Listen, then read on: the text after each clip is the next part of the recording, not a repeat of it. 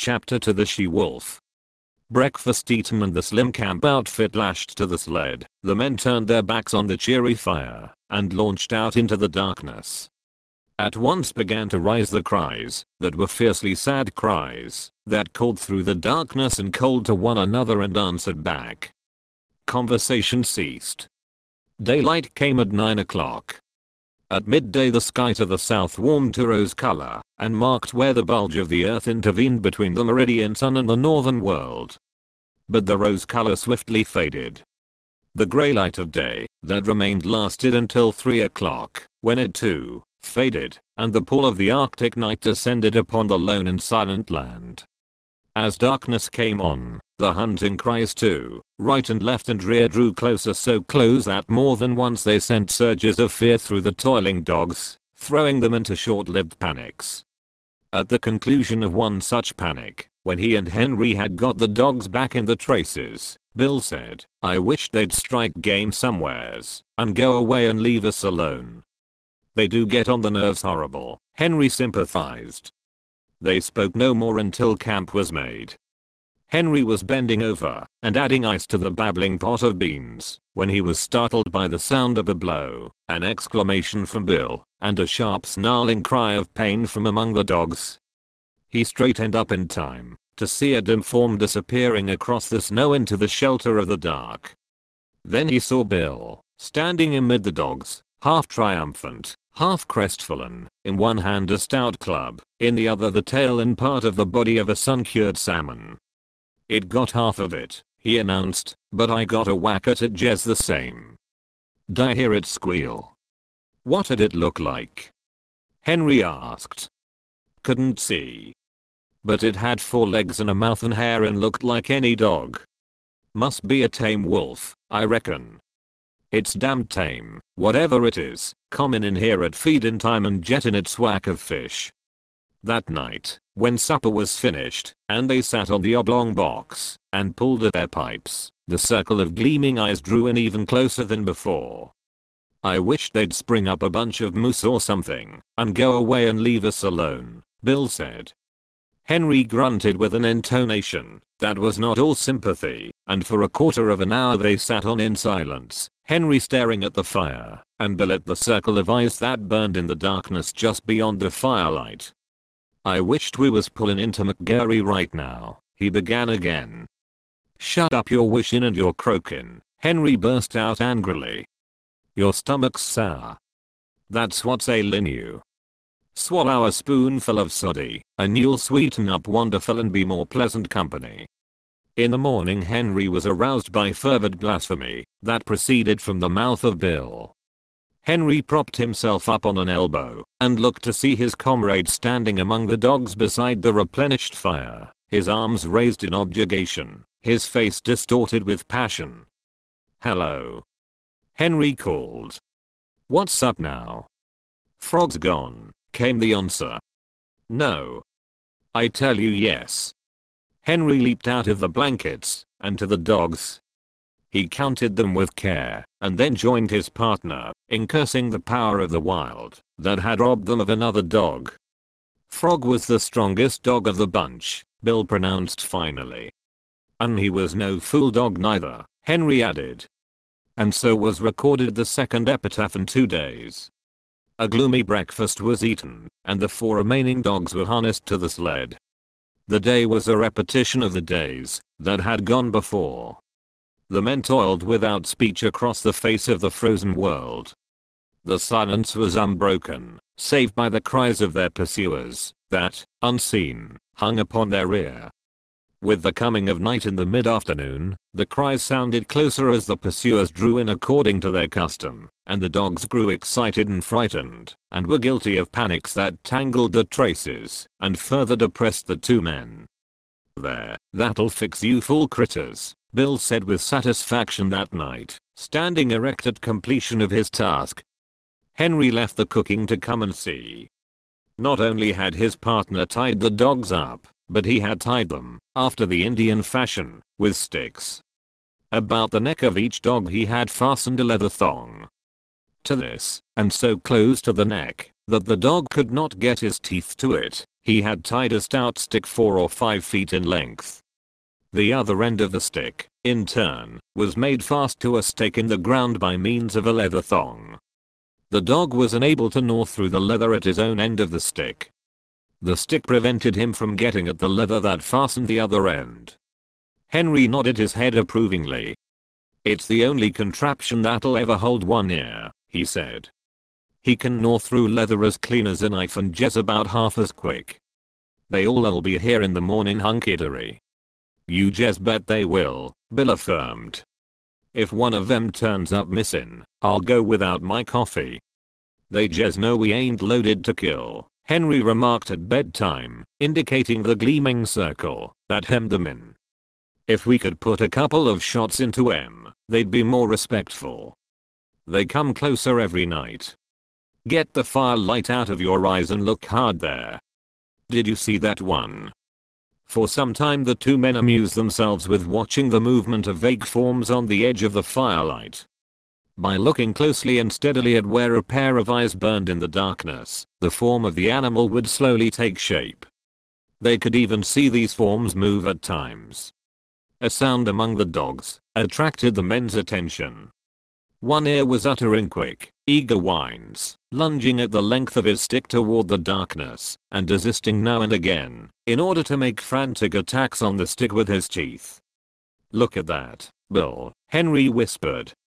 Full into the firelight, with a stealthy sidelong movement, glided a dog-like animal. It moved with commingled mistrust and daring, cautiously observing the men, its attention fixed on the dogs. One ear strained the full length of the stick toward the intruder, and whined with eagerness. "That full one ear don't seem scared much," Bill said in a low tone. "It's the she-wolf," Henry whispered back, "and that accounts for Fatty and Frog. She's the decoy for the pack. She draws out the dog and then all the rest pitches in and eats them up." The fire crackled. A log fell apart with a loud spluttering noise. At the sound of it the strange animal leaped back into the darkness. "Henry, I'm a thinkin'," Bill announced. "Thinkin' what?" "I'm a thinkin' that was the one I lambasted with a club." "Ain't the slightest doubt in the world," was Henry's response. "And right here I want to remark," Bill went on, that animal's familiarity with campfires is suspicious and immoral." "It knows for certain more than a self-respecting wolf ought to know," Henry agreed. "A wolf that knows enough to come in with the dogs at feeding time has had experiences. Olvalin had a dog once that ran away with the wolves," Bill cogitates aloud. "I ought to know. I shot it out of the pack in a moose pasture over on Little Stick. And Olvalin cried like a baby. Hadn't seen it for 3 years," he said. "Been with the wolves all that time. I reckon you've called the turn, Bill. That wolf's a dog, and it's eaten fish many is the time from the hand of man. And if I get a chance at it, that wolf that's a dog'll be Jez meat," Bill declared. "We can't afford to lose no more animals." "But you've only got 3 cartridges," Henry objected. "I'll wait for a dead sure shot," was the reply. In the morning Henry renewed the fire and cooked breakfast to the accompaniment of his partner's snoring. "You were sleeping just too comfortable for anything," Henry told him as he routed him out for breakfast. "I hadn't the heart to rouse you." Bill began to eat sleepily. He noticed that his cup was empty and started to reach for the pot. But the pot was beyond arm's length and beside Henry.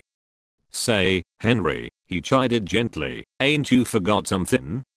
Henry looked about with great carefulness and shook his head. Bill held up the empty cup. "You don't get no coffee," Henry announced. "Ain't run out?" Bill asked anxiously. "Nope." "Ain't thinking it'll hurt my digestion?" "Nope." A flush of angry blood pervaded Bill's face. "Then it's just warm and anxious I'm to be here when you explain yourself," he said. "Spanker's gone," Henry answered. Without haste, with the air of one resigned to misfortune, Bill turned his head and from where he sat counted the dogs. "How'd it happen?" he asked apathetically. Henry shrugged his shoulders. Don't know. Unless one ear gnawed him loose. He couldn't have done it himself, that's sure. The Darnkus. Bill spoke gravely and slowly, with no hint of the anger that was raging within. Just because he couldn't chew himself loose, he chews Spanker loose. Well, Spanker's troubles is over anyway. I guess he's digested by this time and cavorting over the landscape in the bellies of 20 different wolves, was Henry's epitaph on this, the latest lost dog. Have some coffee, Bill. But Bill shook his head. Go on, Henry pleaded, elevating the pot. Bill shoved his cup aside. I'll be ding dong danged if I do. I said I wouldn't, if every dog turned up missing, and I won't. It's darn good coffee, Henry said enticingly. But Bill was stubborn, and he ate a dry breakfast washed down with mumbled curses at one ear for the trick he had played. I'll tie him up out of reach of each other tonight, Bill said, as they took the trail. They had traveled little more than 100 yards, when Henry, who was in front, bent down and picked up something with which his snowshoe had collided. It was dark, and he could not see it, but he recognized it by the touch. He flung it back, so that it struck the sled, and bounced along, until it fetched up on Bill's snowshoes. Maybe you'll need that in your business, Henry said. Bill uttered an exclamation.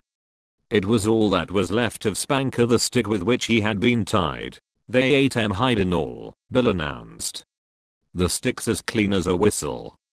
They've ate the leather off on both ends. They're damn hungry, Henry, and they'll have you and me goosing before this trip's over. Henry laughed defiantly. I ain't been trailed this way by wolves before, but I've gone through a whole lot worse and kept my health. Takes more'n a handful of them pesky critters to do for yours truly, Bill, my son. I don't know, Bill muttered ominously. Well, you'll know alright when we pull into McGurry. I ain't feelin' special enthusiastic, Bill persisted. You're off color, that's what's the matter with you, Henry dogmatized. What you need is quinine, and I'm going to dose you up stiff as soon as we make McGurry. Bill grunted his disagreement with the diagnosis and lapsed into silence. The day was like all the days. Light came at 9 o'clock. At 12 o'clock the southern horizon was warmed by the unseen sun, and then began the cold grey of afternoon that would merge, 3 hours later, into night. It was just after the sun's futile effort to appear that Bill slipped the rifle from under the sled lashings and said, "You keep right on, Henry, I'm going to see what I can see." "You'd better stick by the sled," his partner protested. "You've only got 3 cartridges, and there's no telling what might happen." "Who's croaking now?" Bill demanded triumphantly. Henry made no reply and plodded on alone, though often he cast anxious glances back into the grey solitude where his partner had disappeared. An hour later, taking advantage of the cut-offs around which the sled had to go, Bill arrived. "They're scattered and rangin' along wide," he said, "keeping up with us and looking for game at the same time. You see, they're sure of us, only they know they've got to wait to get us. In the meantime they're willing to pick up anything eatable that comes handy." "You mean they think they're sure of us?" Henry objected pointedly. But Bill ignored him. "I seen some of them. They're pretty thin. They ain't had a bite in weeks I reckon, outside of Fatty and Frog and Spanker, and there's so many of them that didn't go far.